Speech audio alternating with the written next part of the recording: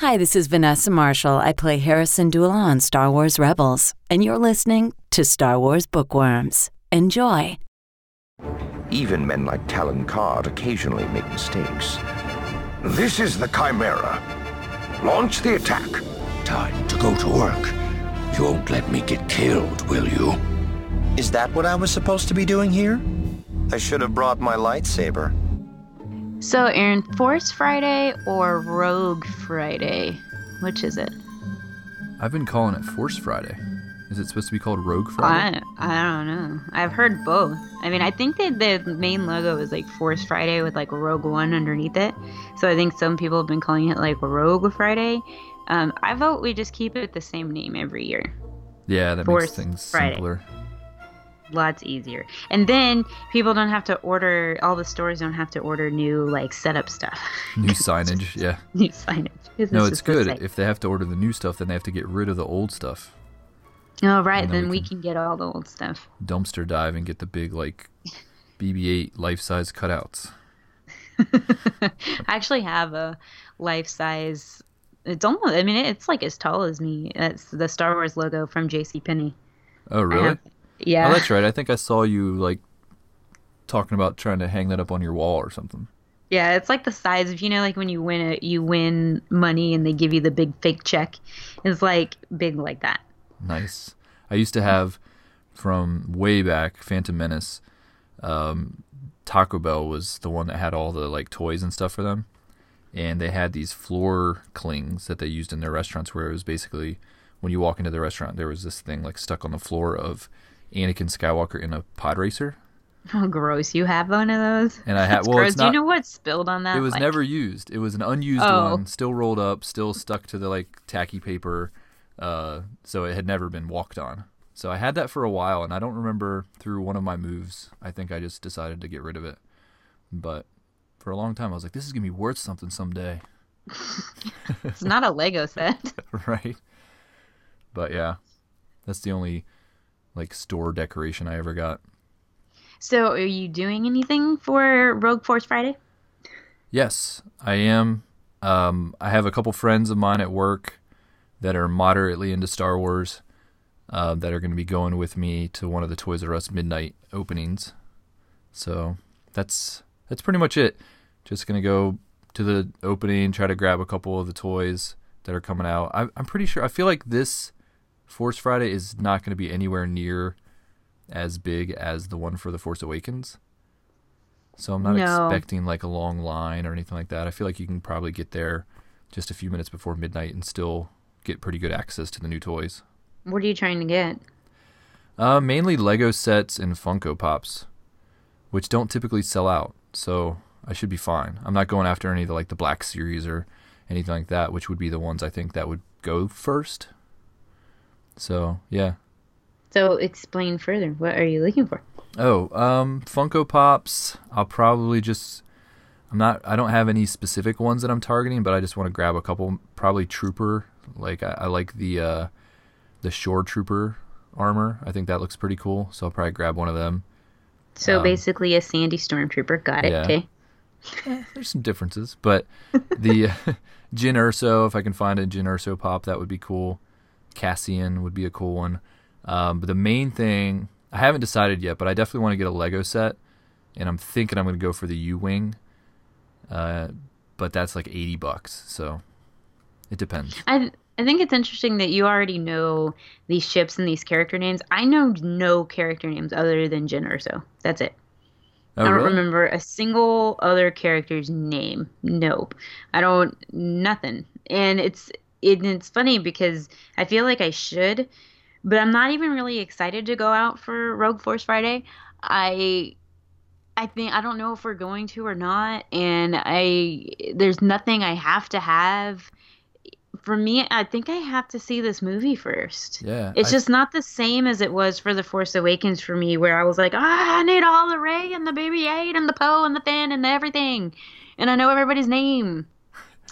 Yeah, this is not that for me. Not because I'm not excited. I am excited, but I want to see the movie first, because otherwise I'm going to be buying all these toys of characters that are just going to die. So it's like the it's like the Captain Phasma fear of she looked so cool, and then you buy all the merchandise, and then you watch the movie, and you're like, oh, I picked the wrong character. That happened to one of my friends at work. He just loved, like, he thought Captain Phasma was going to be the greatest thing ever and bought all this merchandise on Force Friday last year. And then he took it recently, he kind of took it all down from his desk because he's like, I just don't like the character. There's nothing, she didn't do anything. So. Well, you got, give her another movie. She's not dead. Well, he didn't throw this stuff out. He'll just have to take it back out of his drawer, out of the drawers. Yeah, and then I'd be like, Fairweather fan. But yeah, I think a lot of people are. Do I know this person? With, I'm hoping it's one of your coworkers that's on Twitter. I'll give you his Twitter handle. All right. I should say it on the show, then everyone can tweet at him. Yes, do it. Do it. I'll see, maybe. That would be mean. But that would be hilarious. I think a lot of people are waiting. It's kind of a wait and see thing with Rogue One. I agree with you. Even I feel like the U-Wing is pretty safe. They've shown a lot about it. What is a U-Wing? It just looks like a U? Because that's weird. Not really. It doesn't really look like a U. So then why do they do it? And the A-Wings don't look like A's. Sometimes the shape has to do with the name, and other times it's like like B-Wing. It's because it's blade. Yeah, a B-Wing does not look like a B. Doesn't look like a B. It's because blade. So things like that. Yeah, I don't know. U-Wing. It does. I mean, it definitely has. If you look at the ship from a certain angle, you can see why they call it a U-Wing, but it's not like the letter U flying through space. The schnozberries taste like schnozberries. But it has wings that flip backwards, and it looks pretty cool. And it comes with really good minifigs. That's another reason why I want that one. Okay, so let's talk about this for a second. We're spending a lot of time on Force Friday. We are. But no. This isn't about Force Friday. This is about you. Okay. So get ready. It's interview Aaron time. So since you started doing Star Scavengers, are you slowly turning into a collector? Is that what's happening? Because I feel like that's happening. It's kind of happening for Lego specifically. Oh, everything, the world is coming to an end. Aaron is turning into a collector. Everybody freak out. I know. I have 2 eBay bids out right now for some oh my God. classic, some vintage castle Lego sets. I actually won one by accident. I was like, no. I was like, I'm not going to win this bid. And then I got an email, you won the bid. I'm like, oh, crap, I got to pay for that thing now? So, yeah, I think Lego's always been something I loved from, way back when I was a child, but just with Star Wars Lego kind of coming out full force right now because of all the Star Wars movies coming back and then starting the podcast about Lego, it's definitely, yeah. If anything, that's the thing I collect right now is Lego. You know what's funny about that to me? You have 2 small children. Yes. Who are going to assume that your Lego sets are theirs. And how do you plan on combating that? I've already dealt with it. Oh. Well, I've already had to deal with it. Not that I've figured it out. I haven't figured it out. Quinn just ruined one of my Batman Lego minifigs just the other day. So oh, no. I had an Obi-Wan, one of those build an action figure Lego sets, Mm-hmm. And I had one of those, and Quinn destroyed that. Destroyed it to where you can't rebuild it? See, I don't have a lot of patience. So, once I build something once, and then he takes it apart, and then pieces end up in 3 different rooms in my house, and the bottom of his toy box, and I don't have the patience to try to find all the pieces, so it's just like, I give up. I'm like, all right, it's yours now. So that's happened to about 4 sets now. Oh, so, yeah. Joys of parenting. I'm still figuring that out. I'm not a parent, so I'm dying over here. I'm like, oh. The key is just put them on higher shelves. You higher shelves or lock them in a room that the kids can't get. Put one of those little plastic handles on the door that they try to grab the knob and it spins around.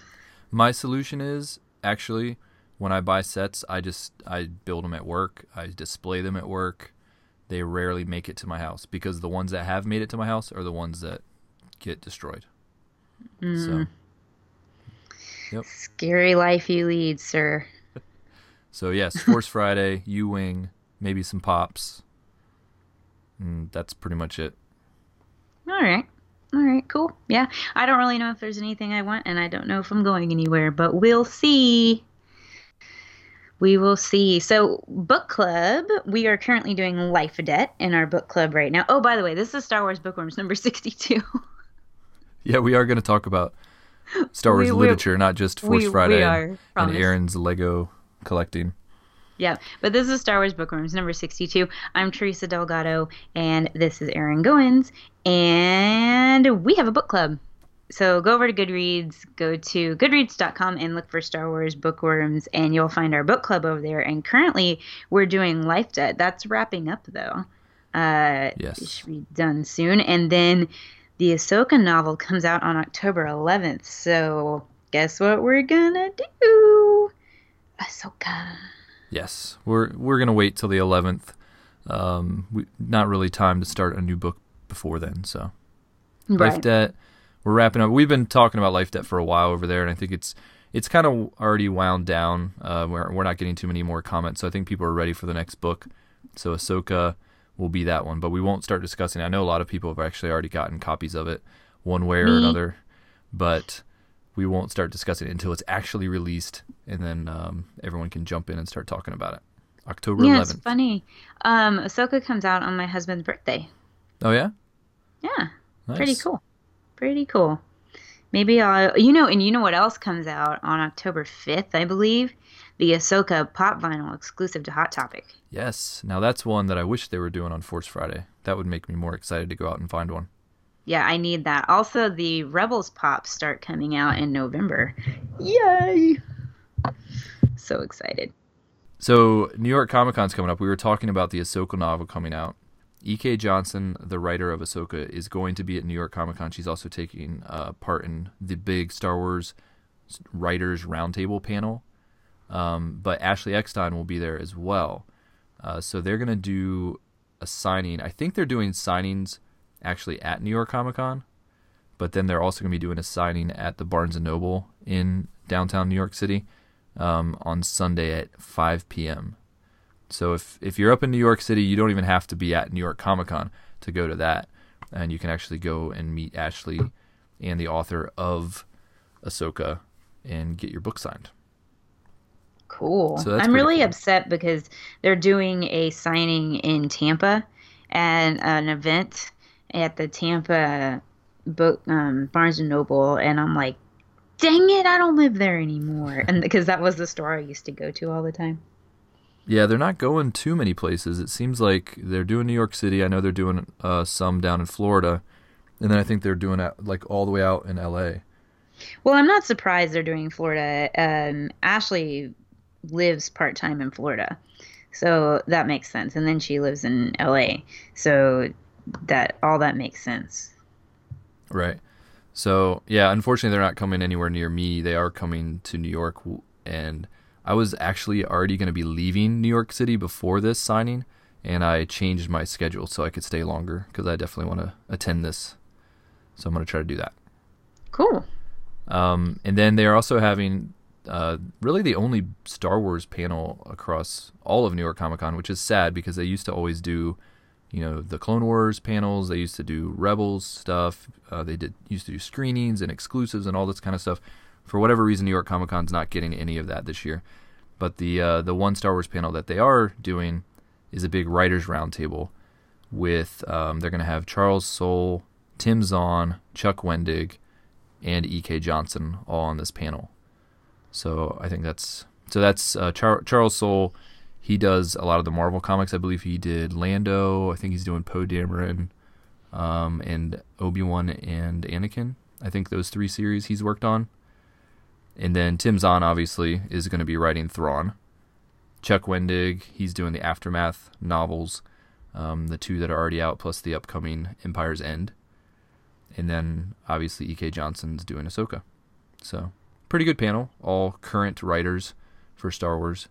And I don't know, hopefully they'll be maybe announcing something new as well. When it comes to Star Wars at New York Comic Con, it seems like the only representation is for books and comics, which is cool for our show. So I'll be able to hopefully catch this panel. Unfortunately, it actually is going up against another thing that I love, which is Doctor Who. a big Doctor Who panel is happening at the same time. So that's going to be a tough decision for me, but hopefully I can... You do this show, so... Well, I do a Doctor Who podcast as well, so... Nobody knows. So hopefully I can either attend this or at least catch the audio from it, send somebody to grab audio. But it looks like it'll be a pretty... Send a minion. Riley's going to be there. He's always got his recorder. I'll have him go over there and record something. But and then I know Adam Bray is going to be there, friend of the show, who has written, helped write a lot of the resource guides and things like that for Star Wars. And then Jason Fry is also going to be attending New York Comic Con. I don't think they're on any panels, but I know they're going to be there, so they'll probably be doing book signings. And I actually already talked to Adam Bray, and hopefully I'll be getting a short interview with him while I'm there. Awesome. So, yep, New York Comic Con Yay, next week. New York Comic Con. Wow, that's crazy. It came so fast. Yep. Well, we do have a couple of emails we want to get through, so I'm going to start with one from Michael. This is from Michael Morrissey. He said, "Hey, Bookworms, I'm Michael Morrissey, and I wanted to drop you a line and say how much I love the show. It occupied many hours of my work days back when I was still plugging away at a day job. I actually caught up with the latest episode on a road trip this weekend." Now, let's just pull back the curtain. By this weekend, we mean back in May. Yes, Michael sent us this email way back in May. We accidentally unflagged it, so we just realized we hadn't read it, so that's why we're reading it now.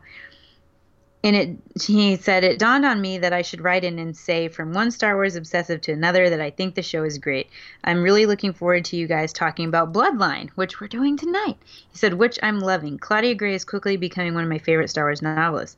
I wanted to also toss something your way, just as a friendly share. I work as a writer, mainly in comics. My most notable books are Rock Limit, something Limit from Image, Burning Fields from Boom, and I have some DC work coming later this year.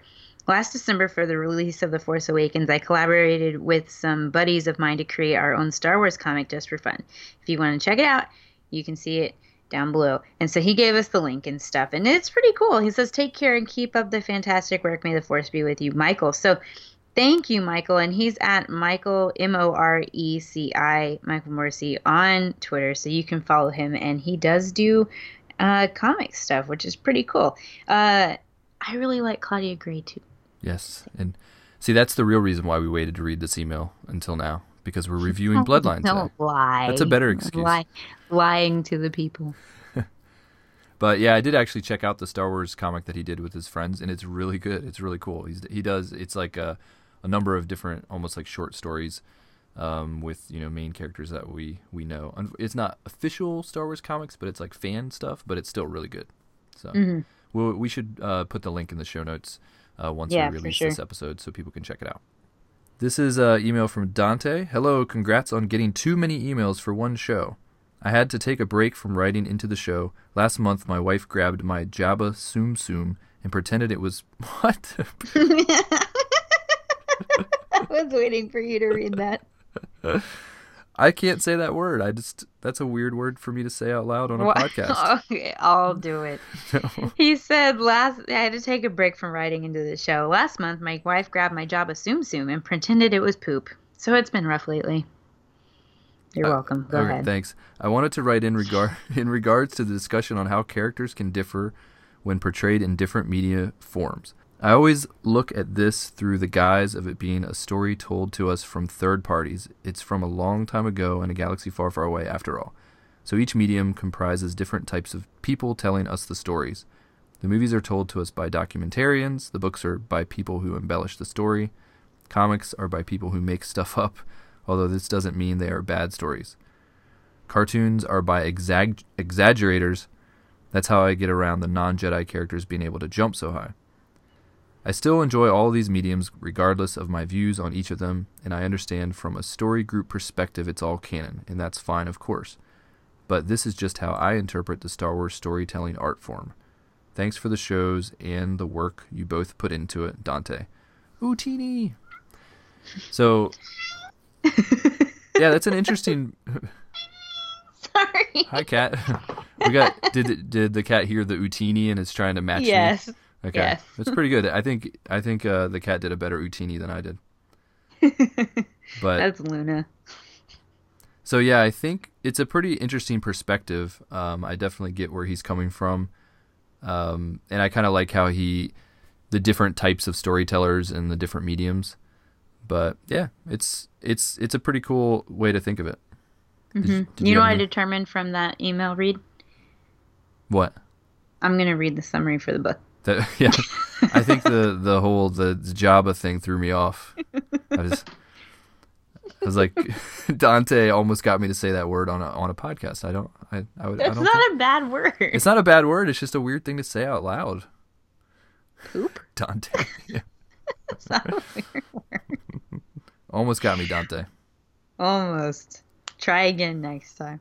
All right, we have another email here. It's from Nathan. He said, "Hey, y'all. I've started listening to y'all's podcast, and it is great. Keep it up. Where is the discussion board for when you are reading books as a group?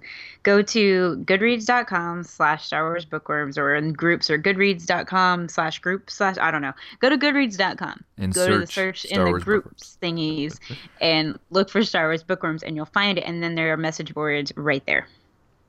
I've always been a Star Wars fan, but I was too young for a lot of the EU books. I picked up A New Dawn when it came out and dived into the new canon books and have eaten them up. I've enjoyed y'all's take on the new canon and books. Thanks so much, Nathan." First of all, thank you for saying y'all 5 times. That was awesome. And also spelling it correctly. Well done. What? Just, that's your language. It is my language. Yeah. He comes from where I come from. Is he from Texas? I have no idea. Know this? No? No, we don't. We don't have a clue. I have cousins in Kentucky, and they say y'all, too, so it could be. Who knows? And then last but not least, David Motters sent us a couple emails, actually. So I'll read the first one. "Hey, guys, I haven't emailed in quite a long time. Been listening to every episode, though. I have been meaning to take a picture of all the Star Wars stuff on my desk in my office, but I needed one addition before taking this photo. The Star Wars Bookworms pin I received from Aaron at Star Wars Celebration Anaheim in 2015. And then he says, "Can you guys find it? Hint, it's near the droids. Just wanted to say hi and have a little fun with you guys. Take care, David Motters." And then he sends us a picture, kind of like a Where's Waldo, I guess, where it's where's the Star Wars Bookworms pin.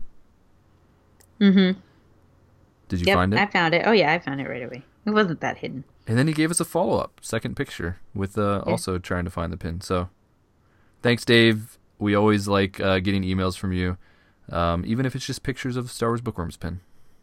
You should take the pin with you everywhere and take pictures of it. That'd be cool. Yeah. Find a really cool, like landmark, and then take a picture with it. That'd be neat. That'll be your next one.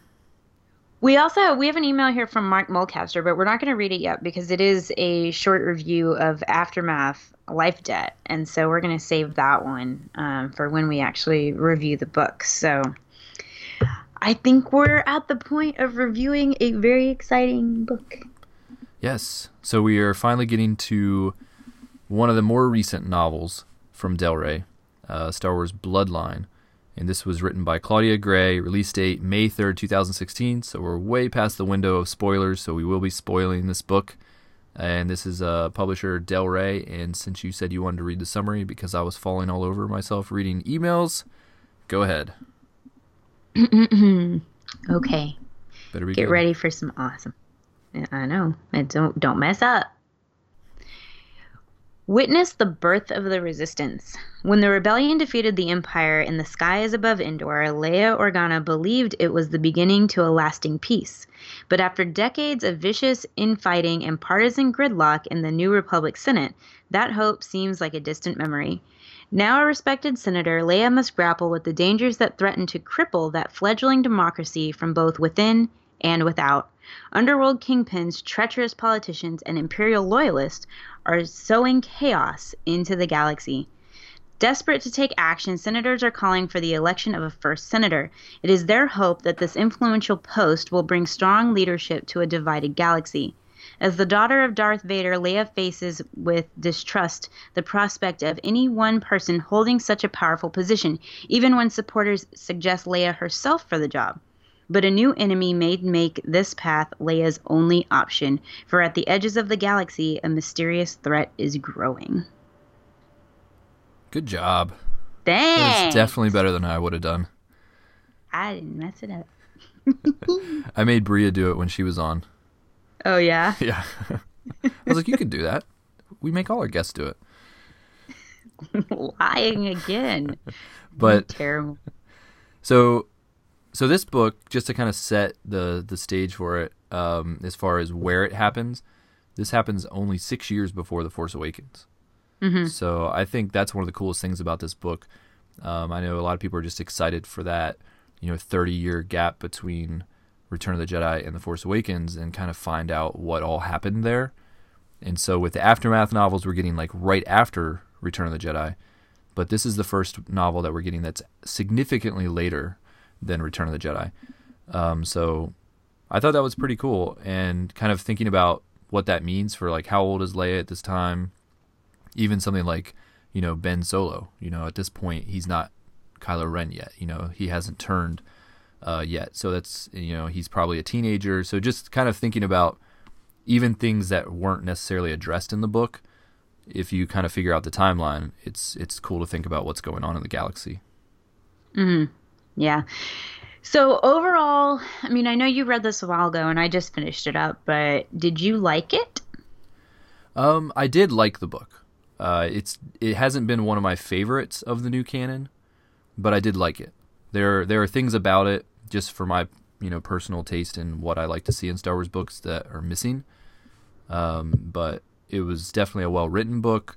There were elements of the story I liked. There were characters that this book added to the canon that I really like and I hope to see more from. So overall, it was definitely a book that I enjoyed. So what was lacking from the book? And might as well kind of get that out of the way before we move into really diving into it. Yeah, I mean, I'll probably touch on some of the points as we go through the different elements, but oh man, I'm probably going to take some heat for this one. I've never been a big fan of Princess Leia as a character. So I think because this book is Burn! all... Yeah. So many people are like, what? You've never read Heir to the Empire? No! I have. But, no, yeah, just that character for me has never been one of my favorites, and this book does a really good job of portraying Princess Leia as Princess Leia. Like, it writes her the way you know her from the movies. And I never was a fan of her in the movies. So it translates over to the book, which is part of the reason why it's not one of my favorites. I know a lot of people were excited for a book like this, a political thriller starring Princess Leia. I know people have been asking for a novel like this for years. And I know certain people that are friends of ours that are big Star Wars fans that love the idea of this book. But when I first heard it announced, I love the idea of it being set, 6 years before The Force Awakens. The fact that it was a political thriller focused on Princess Leia, that wasn't something that I've necessarily been waiting for. But I know you like Leia. I know you're more of a Padme fan, but you also I am a Padme. You are a Padme? I am a Padme. But you do like Leia though, right? That she is a character you enjoy. Am I right? I mean, I like her. I don't dislike her. Okay. Do I absolutely like, is Leia like my hero? No. Is she my spirit animal? No. No, what is your Patronus though? It's a Manx cat. Manx cat, nice. It's awesome. Mine's a Saint Bernard. Yeah, Steve was very upset because he got a great gray owl, and he was upset that he didn't get a bear. Yeah, well, he was upset that he didn't get a bear, and I said, look, your Patronus is what is your protector, not what you feel like you are. Exactly. Yeah, that's kind of how I came to grips with mine being a dog. I was like, But anyway, Harry Potter aside, but Princess Leia. We need to do Harry Potter bookworms. I'm just saying. The things that I enjoyed about this book, I did enjoy a lot of the characters and some of the story elements. Leia wasn't part of that. She wasn't what I enjoyed. But did you enjoy her, as a character in the book? I mean, obviously she's not your favorite thing, but do you think that she was written well? Do you feel like she was... I think Claudia Gray wrote her perfect. She wrote... I'm trying, like, kind of the way I would compare Chuck Wendig and how well he wrote Han Solo is the same way. I feel like this new this new batch of authors are really writing these characters the way that they've been portrayed in the films, and they got the voice, and that I think she did awesome. I think she really portrayed Leia the way I think Leia would have been at this time. So it's not anything to do with the writing. It's just more of a personal preference on characters. I've never really enjoyed Leia. Some of the ways that Leia acted throughout the novel, she has this kind of this way about her where she doesn't trust anyone but herself.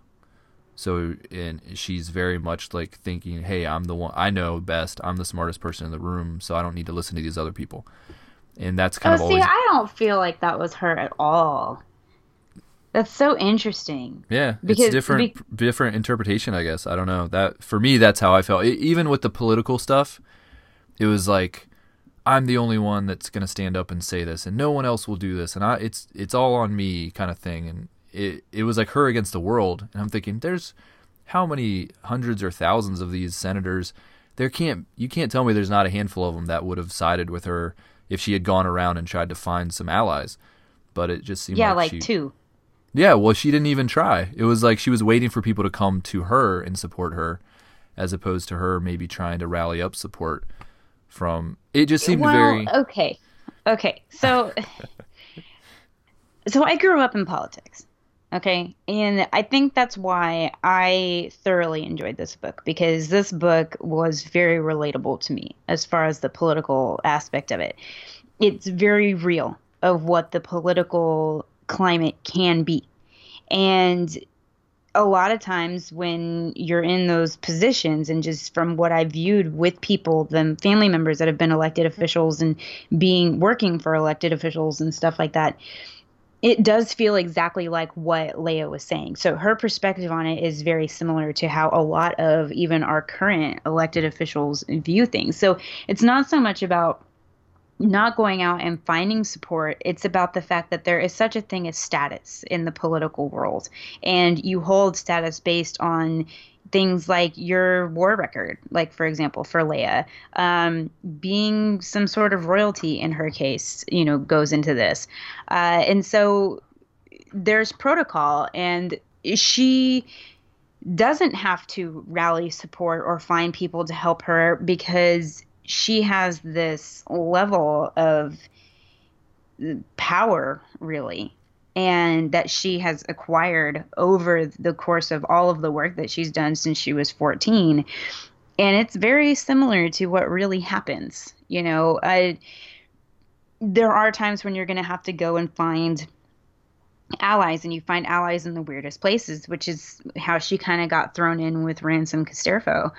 But it was so realistic that I was like, wow, that's what actually happens. I think the political stuff was, it's, so for me, like, how you always talk about how you don't like space battles? I like space battles if Claudia Gray writes a space battle. But in general, yes. You don't like to read about space battles.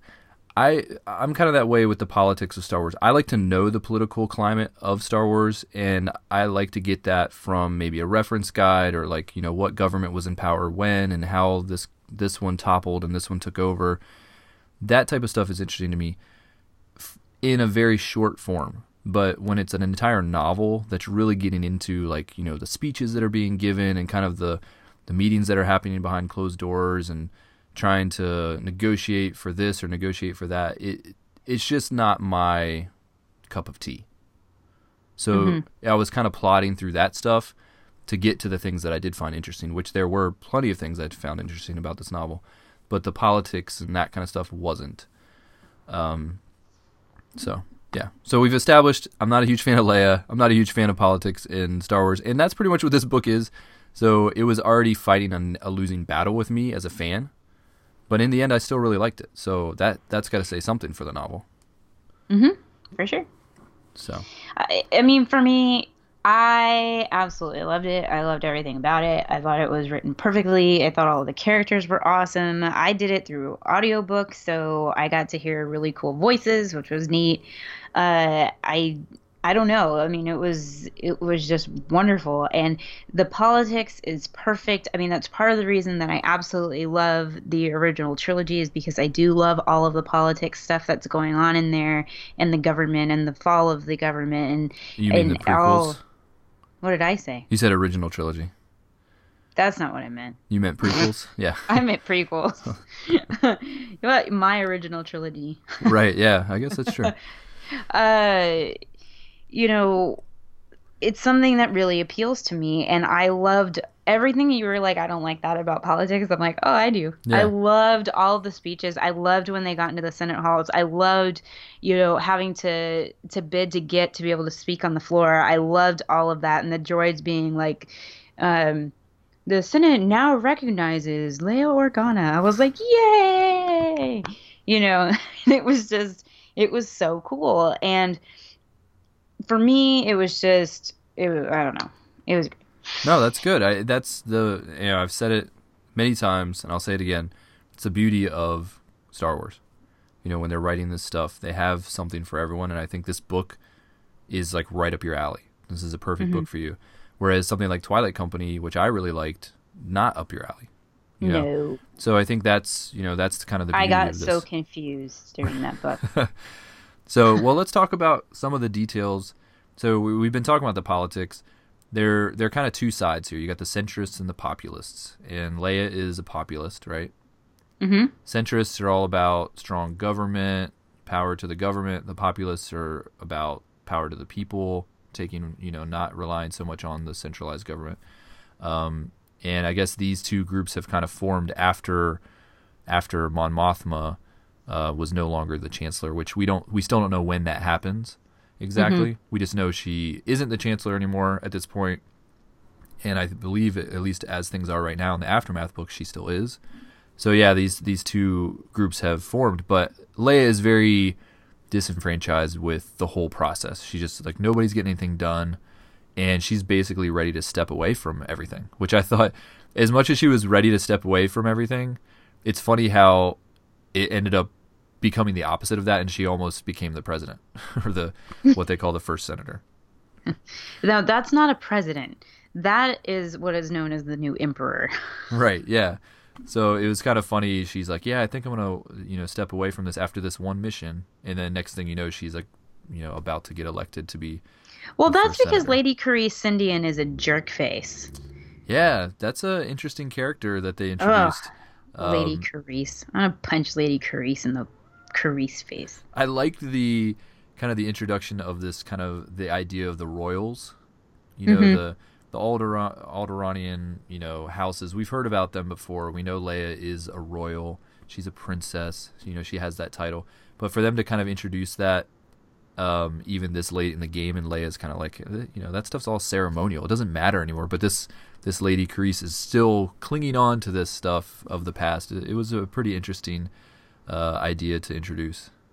Yeah, she gets on my ever-living nerve. She's like this little prissy girl that's obsessed with being a royal and, and all this stuff. And she ends up being the person who's actually architecting the First Order, which I was like, when that finally came across, I was like, typical backstabbing female.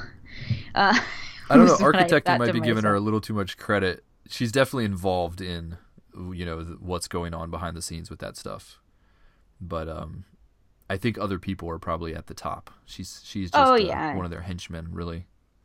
Yeah, but still, and then she does this terrible thing. So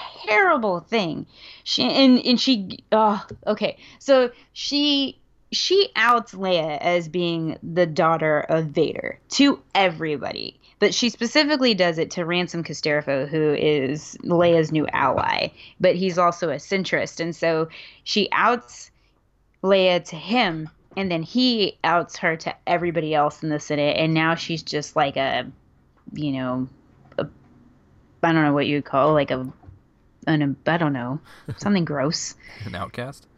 No, I was trying to use leper? Sure. A flea, I don't know.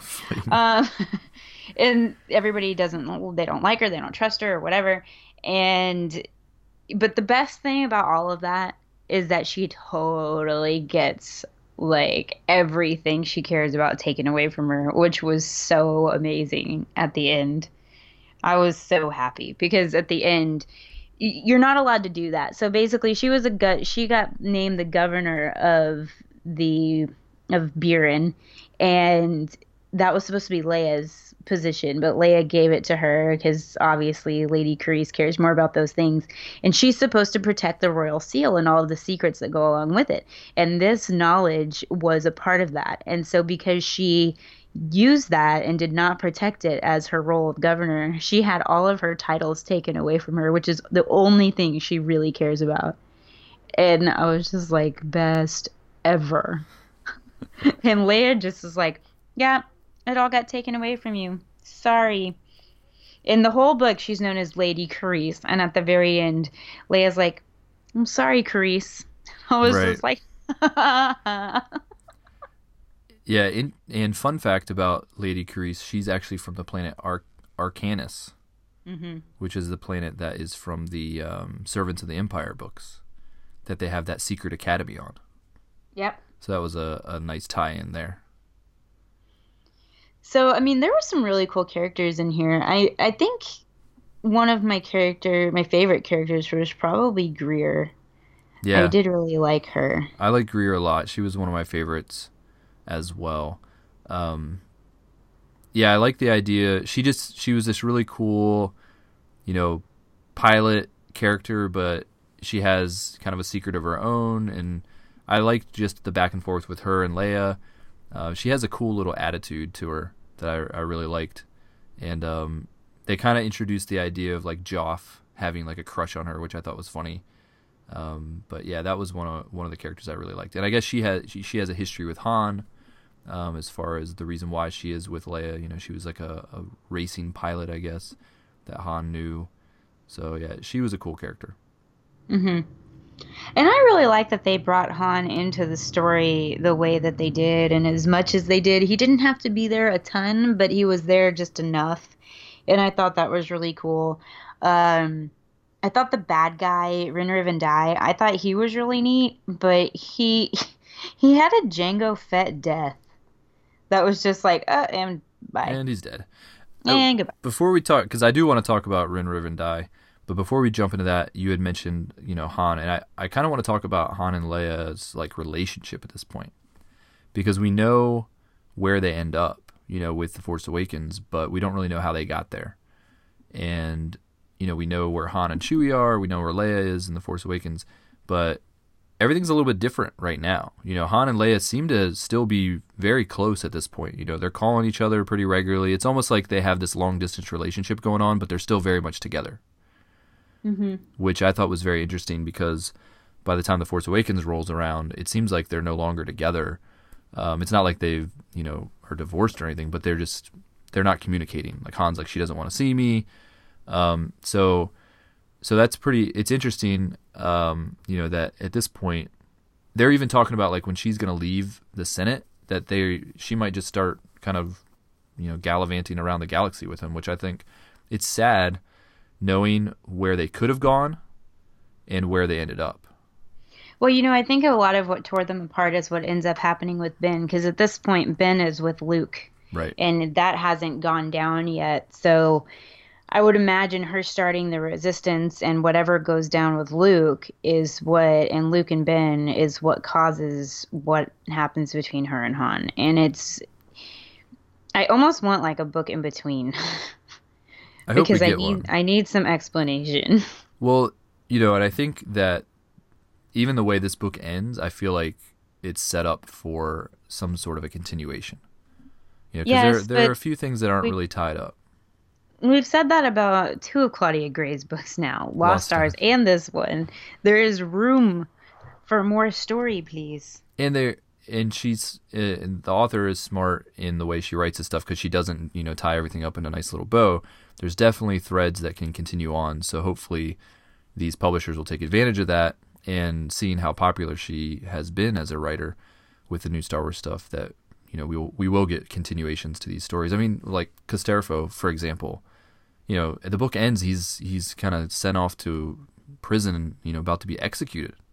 Yeah, and that's it. Like, we don't know what happens to him. Like, so it's like, you know, do they mount a rescue and go get him out? Because at the end, although him and Leia have a falling out, by the end they've kind of reconciled.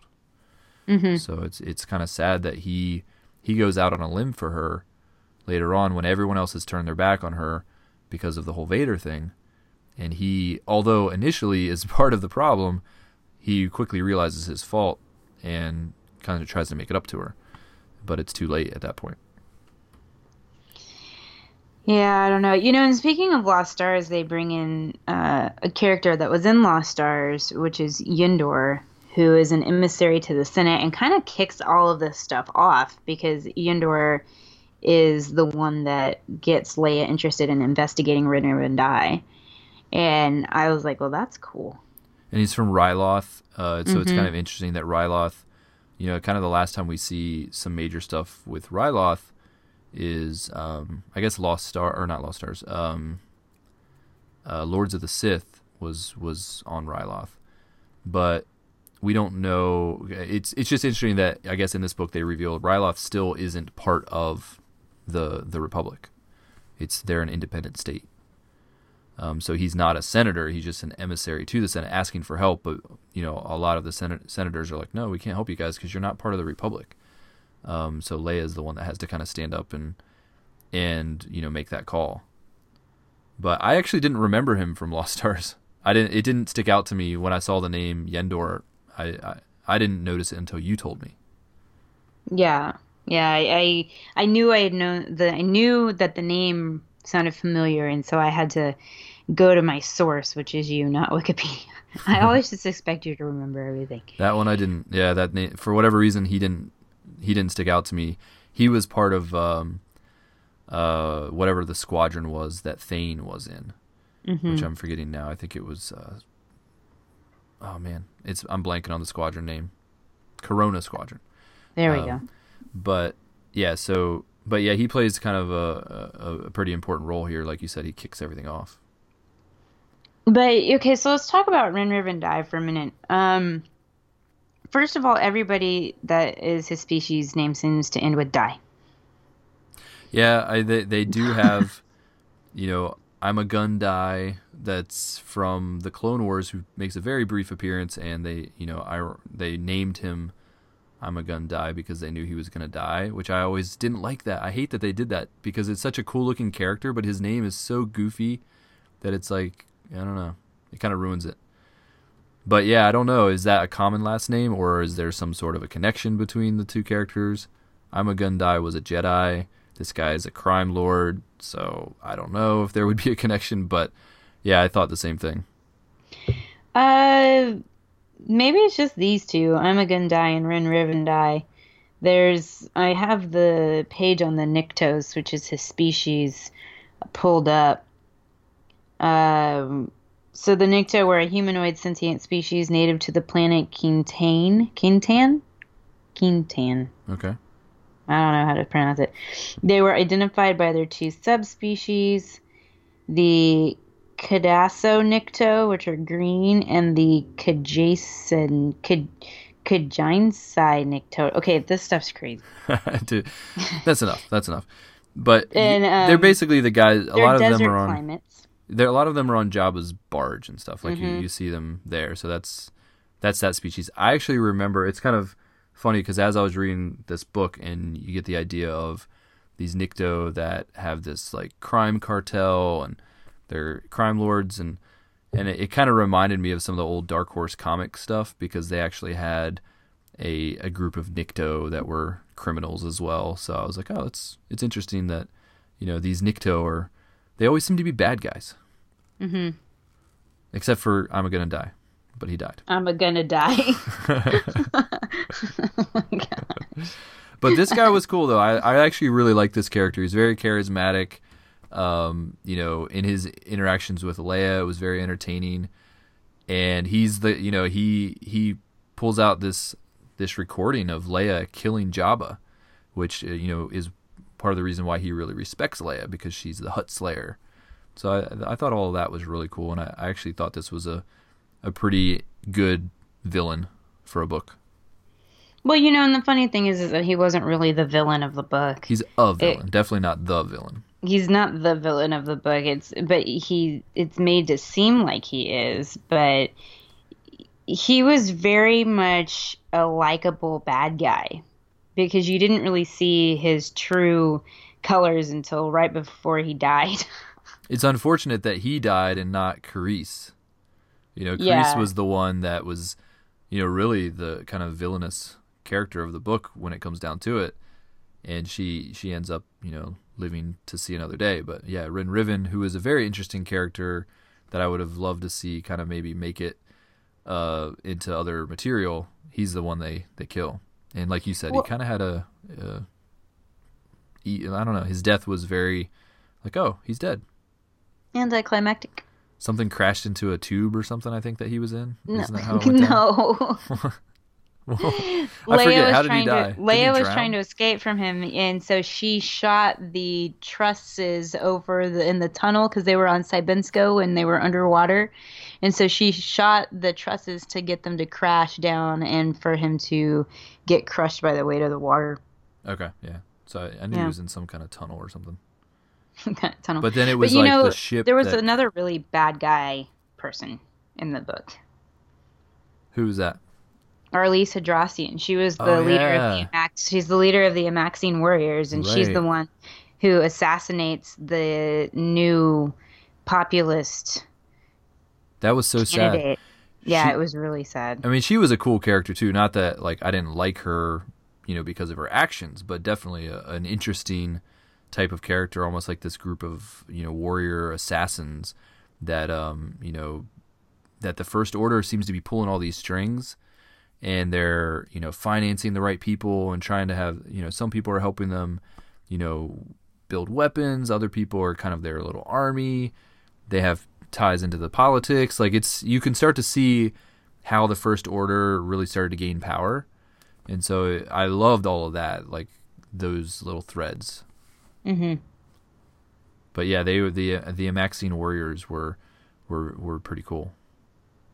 Well, I mean, it was interesting. I don't know. There was just so much in this book. It's weird because it's not like a super fat book, but there are tons of things in here. You could talk about all of this stuff for forever because there were so many little things.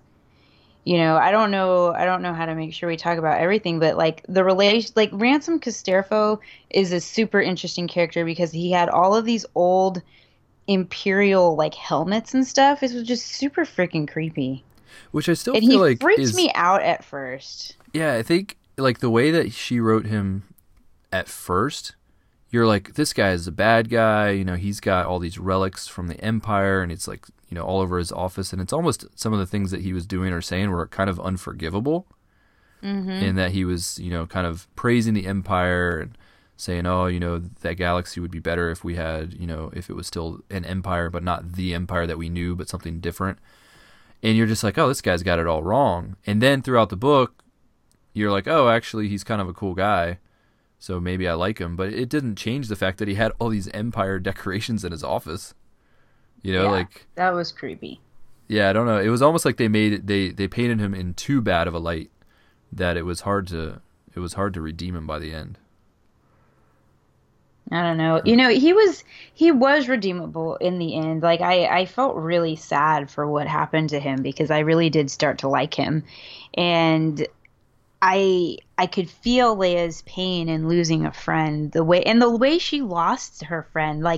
He didn't even bother to ask her anything about the fact that she was Vader's daughter before he just blasted her.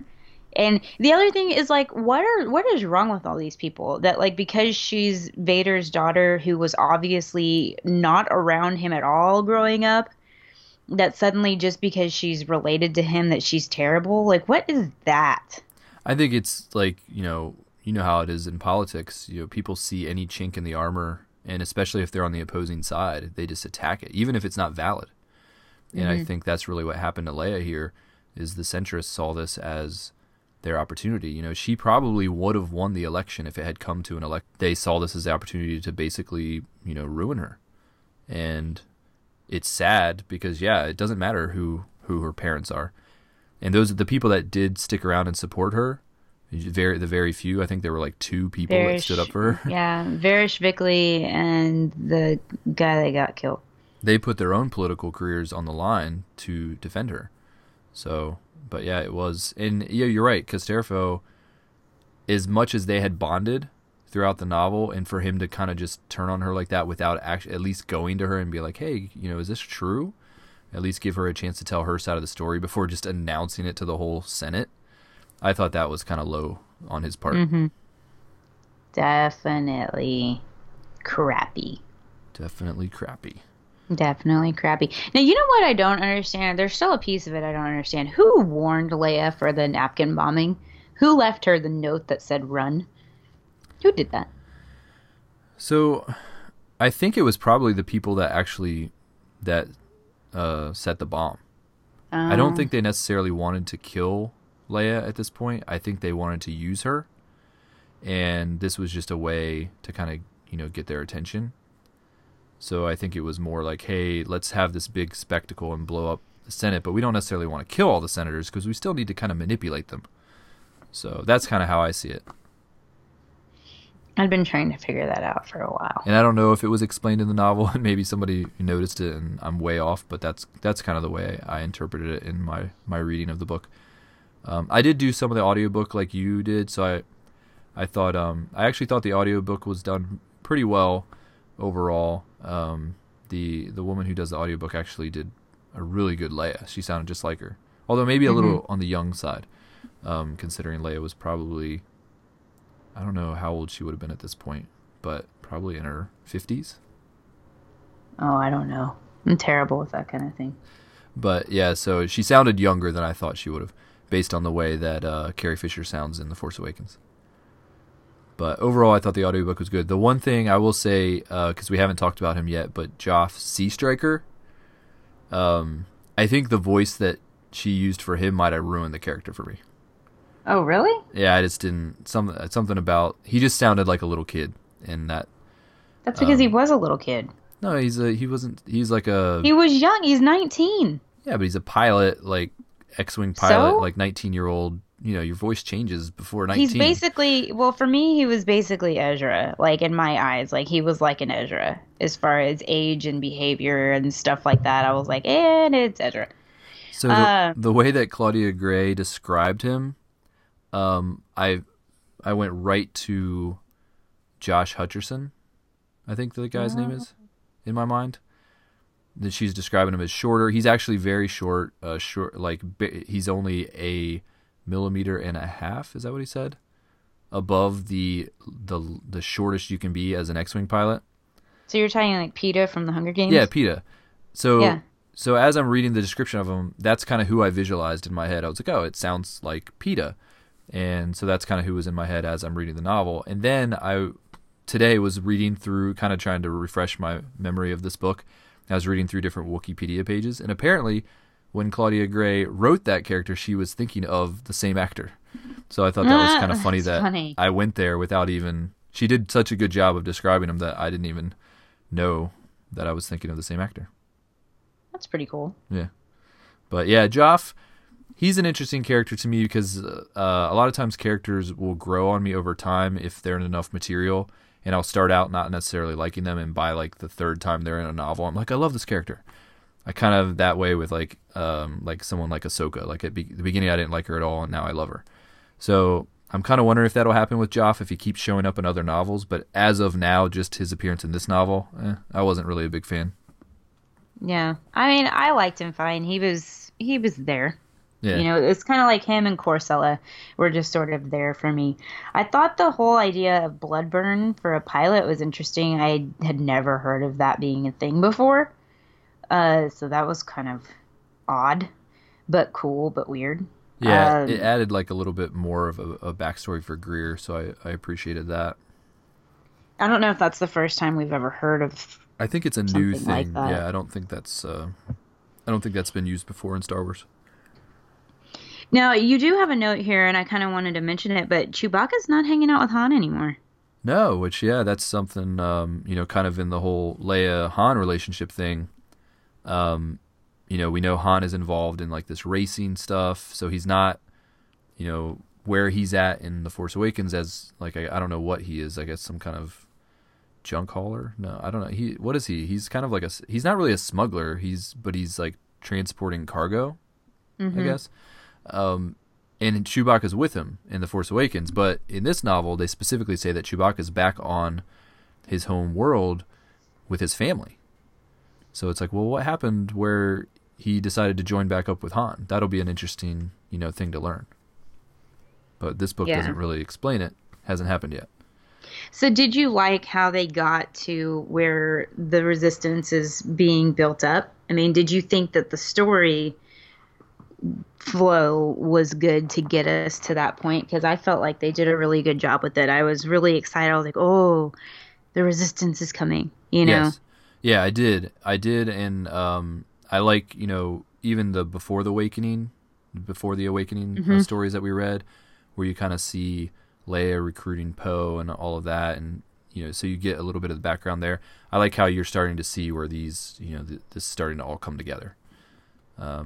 Same with the First Order, how you're starting to see the beginnings of that, and even with the Aftermath novels and some of the characters that are in there. I know you haven't read Life Debt yet, but some of the characters that are in Life Debt, you're starting to see kind of the seeds of the First Order even all the way back then.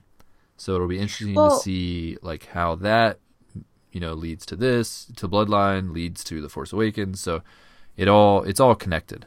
Because Snap makes an appearance in this book. Snap does, yeah. Very briefly, just like kind of seconds. In the background, right? Yeah. Yeah, but it's interesting though, and it's interesting how she calls all of her old friends together and everybody's like, yep, we're here. We do what we got to do. And I'm just like, wow, that's so neat. But you're right. Like, I love how it's all coming together. I really do think there needs to be a book between Bloodline and The Force Awakens.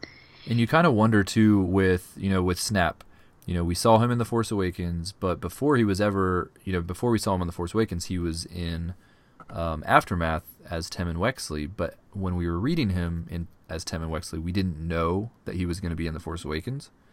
Mm-hmm. And I wonder with characters like Greer or like Joff, if these are characters that maybe we will see in future movies where it's kind of, they already knew that, okay, there's going to be an X-Wing pilot named Joff Sea Striker in Episode 8. Oh, that'd be cool. Let's put him in Bloodline and kind of give him a little bit of a backstory. So maybe these people will pop up, not just in books. That would be really awesome. That would make me be more of a Joff fan, If he suddenly showed up in Episode 8 as this awesome X-Wing pilot, then I'd be like, okay, I'm on board. Joff's cool now. But I just like the fact that it's a possibility that they can do that. That the world together is so intertwined that that could easily be a reality at this point. Yep. So overall, I don't know, is there anything else you want to hit on? No, I think that covers most of it. We didn't go through kind of like a lot of the story points, but I think we don't really have to. But yeah, that covers everything for me.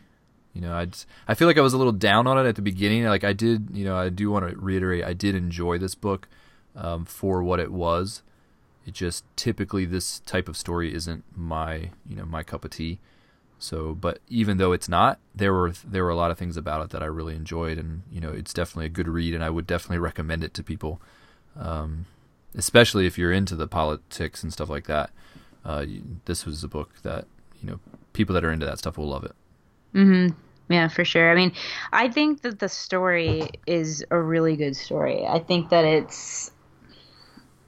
don't know how to describe it, but like it definitely holds your attention, and it definitely has light and shadow and things that make you nervous and things that get you excited and things that there will be points where you're like, well, move the story along. But it's like any good book. For me, I was really into reading it, and people would call me and I'm like, gotta make this short. I'm trying to read my book here, because I'm listening to it in my car. And so it was just like, I read it really fast.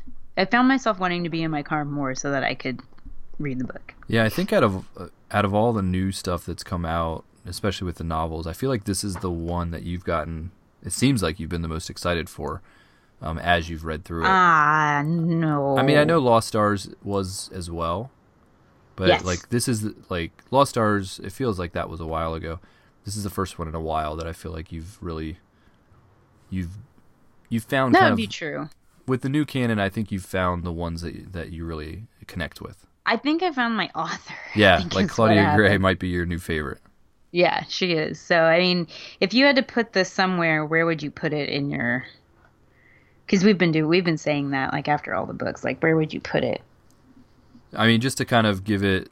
I mean, I'm not going to go through every novel that's come out, Well, but no. I think it's still things like Dark Disciple and Lords of the Sith and Lost Stars. Those I would still put above this for me, but something like Heir to the Jedi and Tarkin would be below it. So if that gives you kind of an idea where it falls on my scale. Yeah, for me, it's definitely Lost Stars, Bloodline, and Dawn of the Jedi. Dawn of the Jedi? Dawn of the Jedi. That's I not, wish. That's I wish not we what had I more of meant. That is not what I meant. A New Dawn. A New Dawn. Are definitely my top 3 right now. Really, A New Dawn. Uh-huh. Yeah, I think A New Dawn for me, especially upon thinking back on it, it's kind of fallen more to the bottom. Well, Dark Disciple. I love Dark Disciple. I see. I did too. So I mean, those are the ones I've enjoyed the most. Would be those. Yeah, and the Aftermath stuff too. I would put both above this too. See, and I haven't read Life Debt yet, and I didn't love Aftermath. So I've got to read Life Debt and see where I fall. But like Aftermath was all right. It wasn't amazing, but it wasn't Tarkin or anything. Yeah. I'm really excited. I think you'll like the second one. I think you'll like Life Debt better than you did Aftermath, and I'm really excited to see where they go with Empire's End. Mm-hmm. Life Debt has a lot more.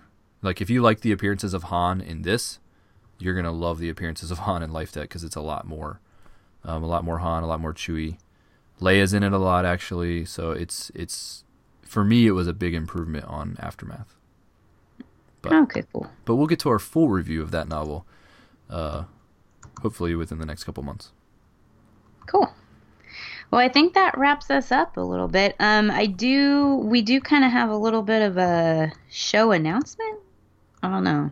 Would you call it an announcement? Yes. Sort of disclaimer. I don't know. You were definitely want to share this information. So, I've said it on some of my other shows. So if you've listened to those, then you don't need to listen to this. But I have some pretty personal stuff going on that may take me away from the podcasting world a little bit. I know I will still be doing some of my shows and things like that, and I will still be on Bookworms, but I just won't be on every episode of Bookworm. So you can look for me on any of the episodes where we're recording novels, or reviewing novels. But Aaron will be doing a lot of the comic stuff and things without me, not because I don't like comics, but just because of the schedule and the way that I need to structure things so that I can take care of stuff that's going on with me personally. That is what we're looking at. And so we just want to make sure that everybody knows that I am still a part of the show, but I need to take a little bit of 2 steps back from stuff for a little while. Yeah. And I'll have to find someone else to fill in for comics stuff other than Bria probably now after this episode. Because she is a huge Leia fan, and she probably will never want to be on the show again. You just alienated her. But coming up for the show, though, we do have some stuff in sights for reviews. Darth Vader Volume 2, Rey and Finn's story, and obviously Life Debt. So there is stuff coming up, and it's going to be fun times over here, especially since Rogue Force Friday is happening. I'm sure there's going to be stuff. Yes, and Ahsoka. The Ahsoka novel's coming out. Catalyst is coming out. So we have a lot of material coming, and I know with Rogue One coming out in December, there's going to be the different reference guides. So we're some DK stuff we need to we've got year after year or year by year. We've got locations. Yes, so there's all kinds of stuff. There's always plenty of material for us to cover, and we're continuing to get caught up on things. And I think with the comics, I think we can blast through a bunch of those comic volumes. Mm-hmm. So we'll try to increase the rate of these episodes coming out and get caught up. Awesome. So in between shows, you can catch us on Twitter. We are at SW Bookworms, and you can email us at starwarsbookworms@gmail.com. And you can find us on Facebook, facebook.com/Star Wars Bookworms. We're on iTunes. If you haven't left us a review yet and you enjoy our show, we'd love for you to head over to iTunes, leave us a nice 5-star review. And you can find Teresa on Twitter and Instagram at IceColdPenguin. And Aaron is on Twitter and Instagram at AVGoin. So until next time, it's your turn. Keep on reading, and may the Force be with you. You're going to make me say that? Yeah. You always say that. Alternate. No, we don't alternate. We don't. You've done it like 90% of the time. That's true. I just new rule.